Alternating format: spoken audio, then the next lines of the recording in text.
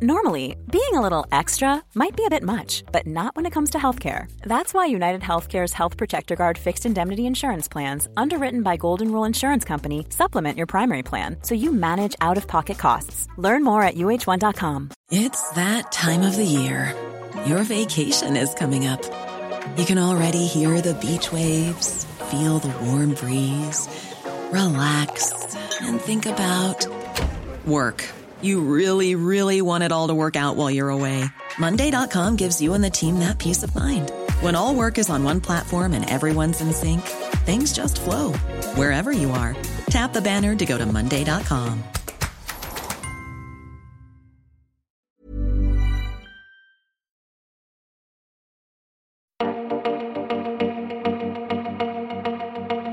With inflation rocketing and public services coming under intense pressure, Labour has been accused of being asleep at the wheel during a summer of discontent. He has broken his silence after days of criticism for going AWOL, going missing in action. It seems that Sir Keir rather has missed an opportunity to attack the government on the cost of living.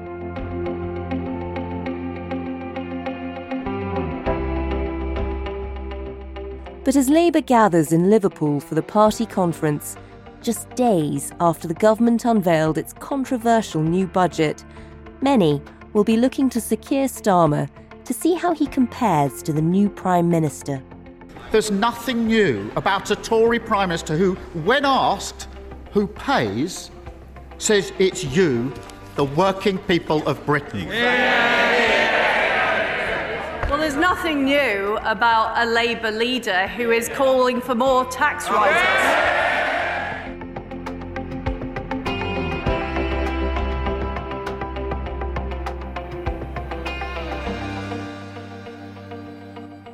When Sir Keir Starmer makes his big speech tomorrow, can he convince his critics that he's the right person to turn around Labour's election fortunes? You're listening to Stories of Our Times from The Times and The Sunday Times. I'm Manveen Rana. Today, what is Keir Starmer's big plan?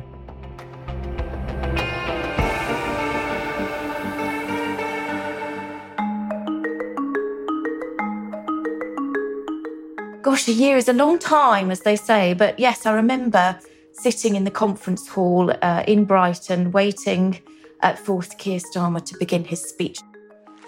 Delegates, could we please ask you to take your seats? Thank you.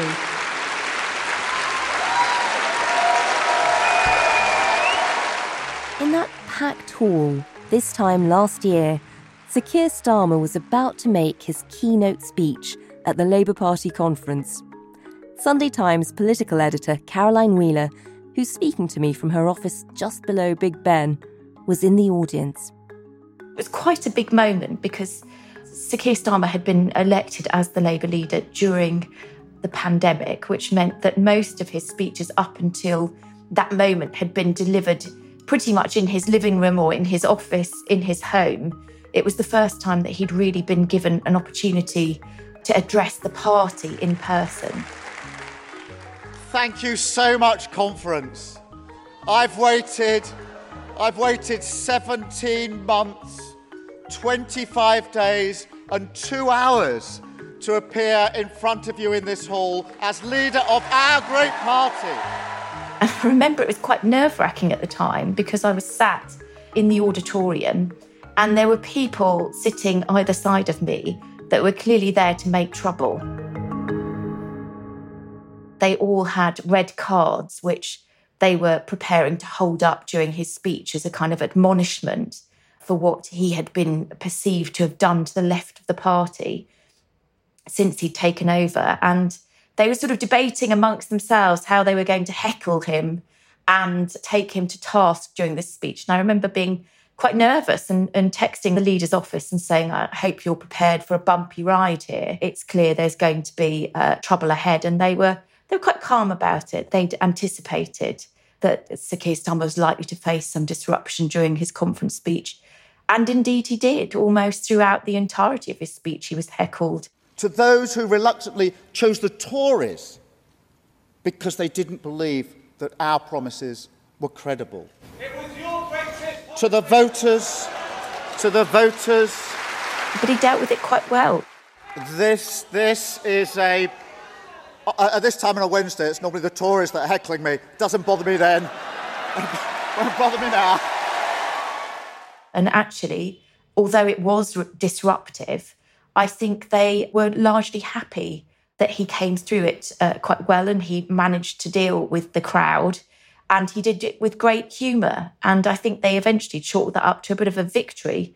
Whereas some of the political speeches we've seen where there has been repeated interruptions, and I reference Theresa May's speech, if you remember, where she was handed a P45. Yes. And indeed, part of the set fell down. The response was rather different, and people thought it was more of a failure. But for Sir Keir Starmer, though it was clear and sort of symbolic of the tension still bubbling under the surface of the party, it actually went quite well. So do you think he'll get a warmer reception this time round? I think a lot's been achieved over the past 12 months. I think those rule changes that were consolidated at the last Labour conference, and that was making sure that the way in which the leader was elected made it more difficult for the left of the party to get onto the ballot paper, as had happened with his predecessor, Jeremy Corbyn. I think that was seen as a big change in the party, and it was a moment of what was described to me by a very senior Labour figure as real bloodletting within the party. I think they're anticipating that there will be flashpoints at this conference, and let's not forget that it comes amid a backdrop of lots of industrial action going on, both within the transport unions, but also other unions that are fighting for inflation-busting pay rises. I think they're anticipating that will create some tension within the party, but I don't think they're expecting it to be on the same scale that we saw before, which was really a party that was fighting amongst itself. I think there is more of a sense now that the party is trying to establish itself as a government in waiting. And actually, there is a necessity now that if they want to see the end of a Tory government, the party now needs to pull together in order to make that happen.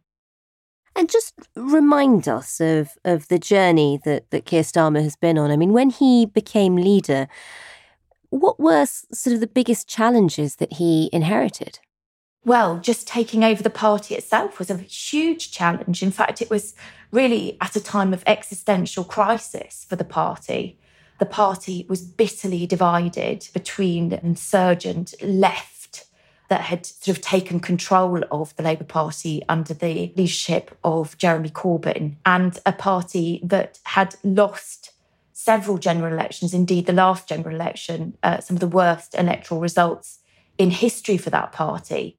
It's the worst night for the Labour Party since 1935. And I to be honest, I want to apologise to all those people, because we, the Labour Party, have failed to deliver the Labour government that I think that so many people were hoping and praying for. It was absolutely cataclysmic.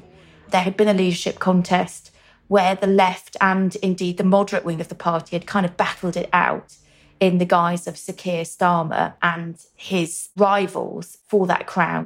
But the party had been left in a real state. The party was really struggling financially, was facing numerous court battles, largely to do with some of those anti-Semitism battles that had waged within the party. The party apologised unreservedly for any harm that was caused during that period, and they say that they've agreed a settlement with former employees that Channel 4 News understands will be worth hundreds of thousands of pounds. So it was really facing a battle for survival on that front. And also a membership that was bitterly divided, people that were still loyal to the Corbyn agenda, that were butting up against the moderate wing of the party, that were still trying to take charge of the party. And I think that lots of people kind of underestimate the real uphill battle that Sir Keir Starmer and the leadership team have had to wage to transform the fortunes of the party, to make it a sort of viable, ongoing concern. And there's certainly a feeling now that they are getting the party back to where it needs to be. And indeed, for a long time, even whilst Sir Keir Starmer took over, was very much on the back foot, often trailing substantially the Conservative Party in the poll.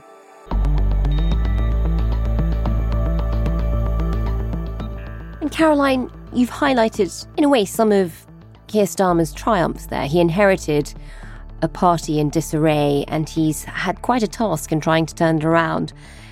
On the other hand, people have criticised him for being, leader of the opposition for 2 years now, and no one really understands what he stands for. Mr. Speaker, what does it say? What does it say about him that no one can name a single policy after 3 years of the Labour opposition, apart from putting up taxes? He's one of those pointless plastic bollards you find around a deserted roadworks on a motorway, Mr. Speaker. Do you think that's fair? I think it's very difficult for the leader of an opposition party to ever really establish what they stand for until we get to those kind of electoral events. It's certainly a criticism that was weighed against David Cameron when he was leader of the Conservative Party in opposition. Lots of people were very critical that even 2 years into his tenure, very little had been delivered by way of policy. So I don't think it's something that this particular Labour leader is particularly prone to, aside from other leaders of other parties.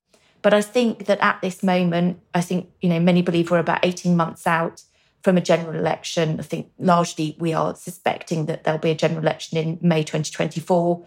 I think this is the moment where, particularly now that Liz Truss is Prime Minister, we're going to start to see some of those dividing lines between the two leading parties become more clear. And Labour conference started on Sunday. Do we have a vision yet of what is Keir Starmer's big plan? He wants to set out a real kind of sense of where his party's going now. They've had several conferences since he took over. The first one was about really showing that the party was going to change, that they accepted that they had been defeated and that they weren't going to blame the electorate for that. Let's be brutally honest with ourselves. When you lose an election in a democracy, you deserve to. You don't look at the electorate and ask them, what were you thinking? You look at yourself and ask, what were we doing? They were going to take that on board and start making the changes that were necessary. The second conference was much more about Sir Keir Starmer himself, who he was and what his values are. My dad was a toolmaker in a factory who worked on the shop floor all his life. My mum worked incredibly hard too. She was a nurse in the NHS, and a very proud nurse too. I was never one of those people reared for politics. I became the first person in my family to go to university. And I think this conference is very much setting out his vision for the nation and really setting out those dividing lines, which, broadly speaking, are all going to be based on economic policy. And I think we'll hear a lot about his agenda for growth and, in particular, making sure that that growth works for everybody and isn't just a product of that trickle-down economics that Liz Truss is talking about, where basically the kind of benefits start from the wealthy and trickle down to the lower classes. And I think that will be one of the dividing lines that he sets out. He'll also be talking, I think, about how the green agenda is going to be integral to his sense of where he takes the country in terms of green jobs and green growth. And thirdly, I think he's going to talk about how he's going to pay for some of the promises that he's made, which again is going to stand in stark contrast, I believe, to what Liz Truss's party will be able to do, given that we're still not going to know the extent of borrowing that's going to be required for example, the energy price freeze. Whereas Sir Keir Starmer's very clear that they would fund that through a windfall tax rather than relying on borrowing and general taxation. And so he's going to try, I think, to make out that Labour is now the fiscally responsible party. That's something that was very much the kind of clothes of the Conservative administration ordinarily. But I think there is now an appreciation that it is the economy, stupid, that elections are going to be won and lost based on economic promises and economic prosperity. And in appealing to, not just the party, but beyond it, is there a sense that, is Keir Starmer the man who will win back the Red Wall? Does he have that kind of populist persona? Or is he sort of refocusing concentrate on the urban areas where they're doing quite well at the moment. How does that work out in electoral terms? When there was the local elections, those local elections gave them a huge amount of data about the types of people that were going to vote for them, who had voted for them before, who was coming back to them, the target seats that they need to win. And I think what that taught them was that it's not just the red wall that they need to win. They need to be winning all over England, and in particular in Scotland too, if they're going to be able to transform their electoral fortunes. So they're also talking about what has become known as the seawall, which are those southern seats. Tell us a bit about those southern seats and what would appeal to them. Well, these are the kind of seats like, for example, Worthing, which we saw in the local elections go to become a Labour council. I mean, they're the kinds of seats where you're going to see kind of young professionals that maybe can't afford to live in London being displaced. But they are also the very different kind of people doing very different kind of jobs to those people that live in those red wall seats. And so the one thing that they think is going to motivate people is that kind of levelling up agenda that Boris Johnson was talking about, really making sure that it's not just London and the South East, but those areas, A, further south and B, further north, that they can really deliver kind of economic prosperity to them, but not just in a way that feels like it's paying lip service. I mean, I think that's where we're going to see quite a sort of micro-local agenda developing, where even the Labour leader himself is going to talk about the kinds of jobs that he might want to bring to those areas so that they can show that life is going to be different. In addition to sort of, policies and the changes that they can promise to people's lifestyles at the next election, a lot of people are going to be looking at Keir Starmer's image, his personality. This is a criticism that's been levelled at you from voters, but also members of your shadow cabinet. Are you too boring to be the next Prime Minister? Well, let me take that one. The only thing that's boring is opposition. That's what's boring. He does get a lot of criticism for being boring. Do you think that'll affect his electoral chances? I mean, many people think he is boring. I've known very senior Labour figures in Westminster describe him as a wooden plank, saying that... And that's Labour. And that's Labour. That's not even coming from the opposition. Some people may see that as being a negative, but actually lots of people don't necessarily see kind of serious, stable, all of those things as being a negative, particularly after what we've just experienced with a government that has been plagued with scandal. And actually, Sir Keir Starmer could be seen as a positive antidote to that kind of behaviour. Now, how that will translate in an electoral campaign is really hard to know.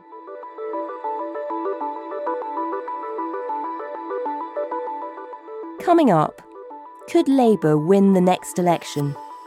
That's after a quick message from a colleague. I'm Henry Zeffman, Associate Political Editor at The Times. It's my job to take you to the heart of Westminster, working out what's really going on in the corridors of power. We can only do this thanks to the subscribers of The Times and The Sunday Times. Subscribe today by visiting thetimes.co.uk/stories of our times.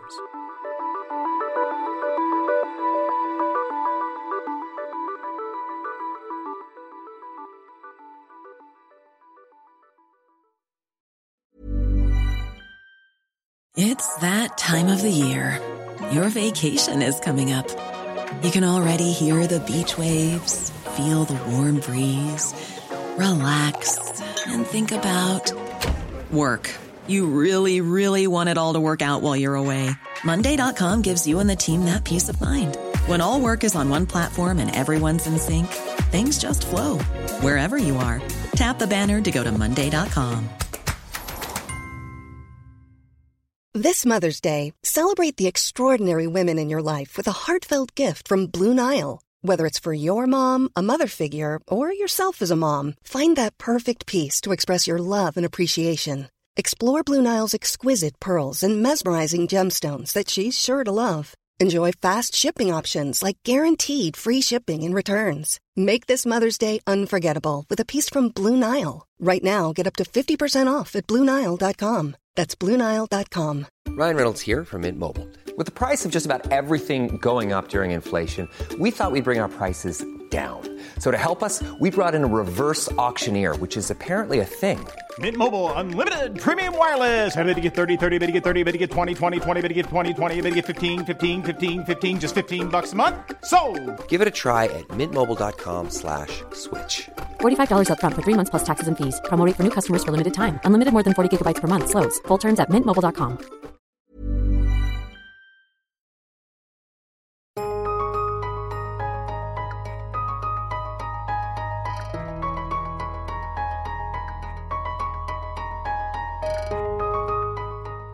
Last Friday, as the Chancellor unveiled his fiscal plans, the distance between Labour and the Conservatives seemed to grow wider. Can I thank the Chancellor on his comprehensive demolition of the record of the last 12 years? Their record, their failure. The Prime Minister and Chancellor are like two desperate gamblers in a casino, chasing a losing run. With the next general election due to be held no later than January 2025, the opposition should now be gearing up for the campaign. At this point in the election cycle, before Tony Blair achieved his landslide win in 1997, cracks had begun to show in John Major's government.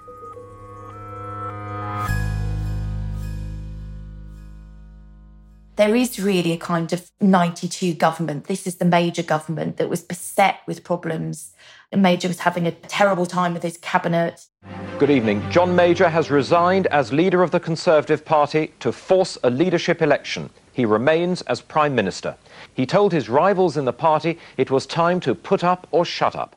It felt very much like end of days for the Conservative Party at that time. And there were people even within his own party that genuinely believed that the party needed a period in opposition. Indeed, it was an interview that I did with Wes Streeting in the magazine in the Sunday Times yesterday.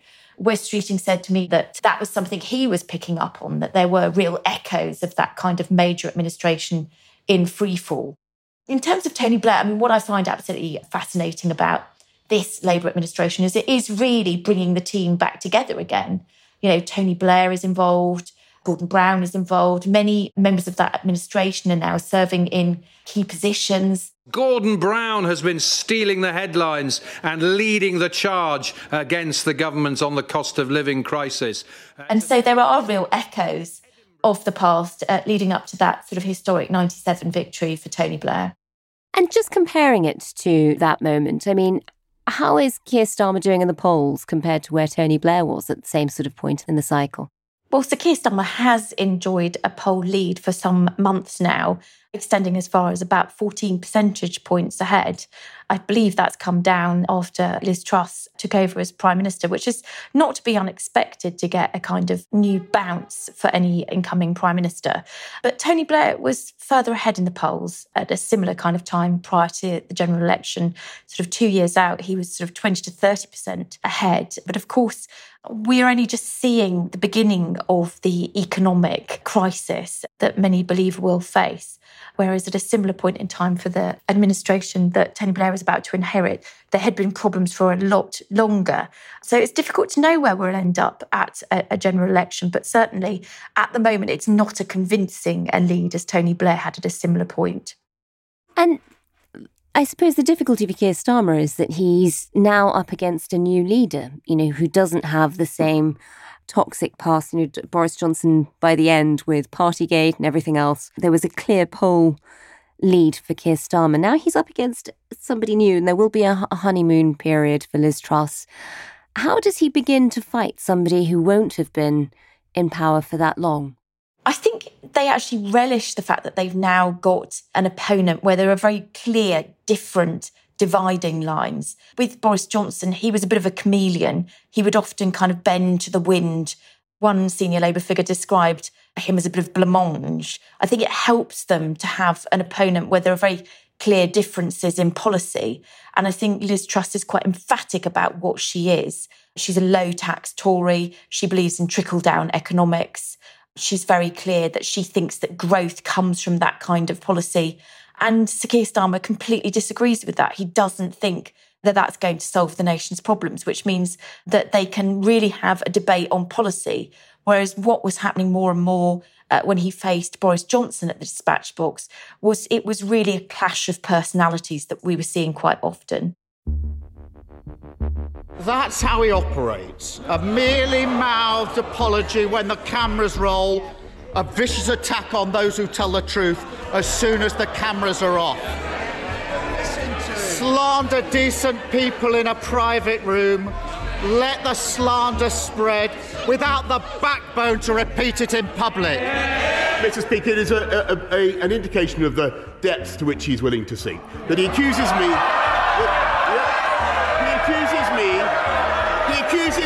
of producing journalists. What he says is completely without any foundation whatever. He must be out of his tiny mind, Mr. Speaker. He must be out of his tiny mind.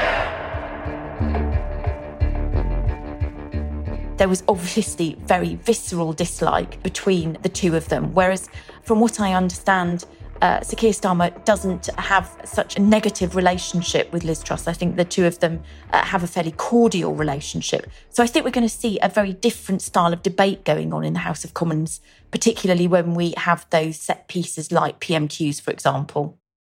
And Caroline, just looking at the polling over the last year or two, is there a natural generational shift happening in the electorate, which seems like it will work in Labour's favour? Well, I think you could look at it two ways. There are always things that go in one party's favour, whether it's that, younger voters generally are more attracted to the Labour Party than the Conservative Party. So it depends on the number of people, the kind of demographics. But we do also have an older population as well to contend with. So the two things sort of balance each other out. But at the same time, one of the other factors we've perhaps not considered is that there's often a kind of natural pendulum.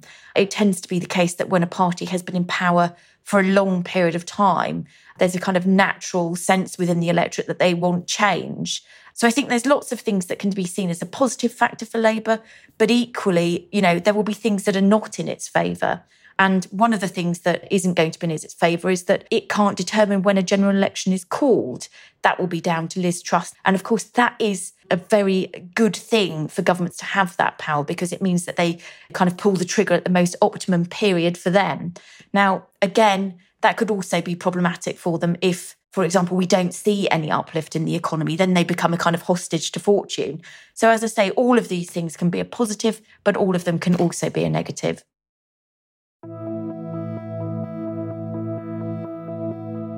Lots of psephologists who look at the electoral arithmetics of the next election sort of think that if Labour do win, chances are they'll be in a coalition with the Lib Dems, possibly with the SNP. Will he have to amend his policies again in order to be able to work alongside other parties?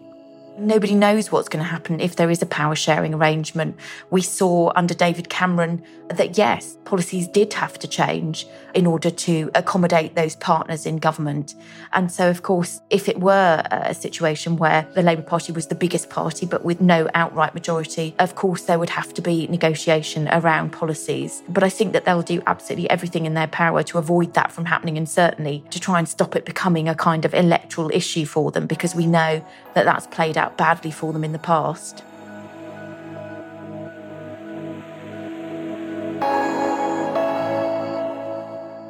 You've been listening to Stories of Our Times, a podcast brought to you thanks to the subscribers of The Times and The Sunday Times, with me, Manveen Rana, and my guest, political editor for The Sunday Times, Caroline Wheeler. You can find more coverage of the Labour Party conference, including all of Caroline's work, at thetimes.co.uk with a subscription or in print. The producers today were Sam Chantarasak, Edward Drummond and Constance Kampfner. The executive producers were Kate Ford and James Shield, and sound design was by David Crackles. Thanks for listening. See you tomorrow.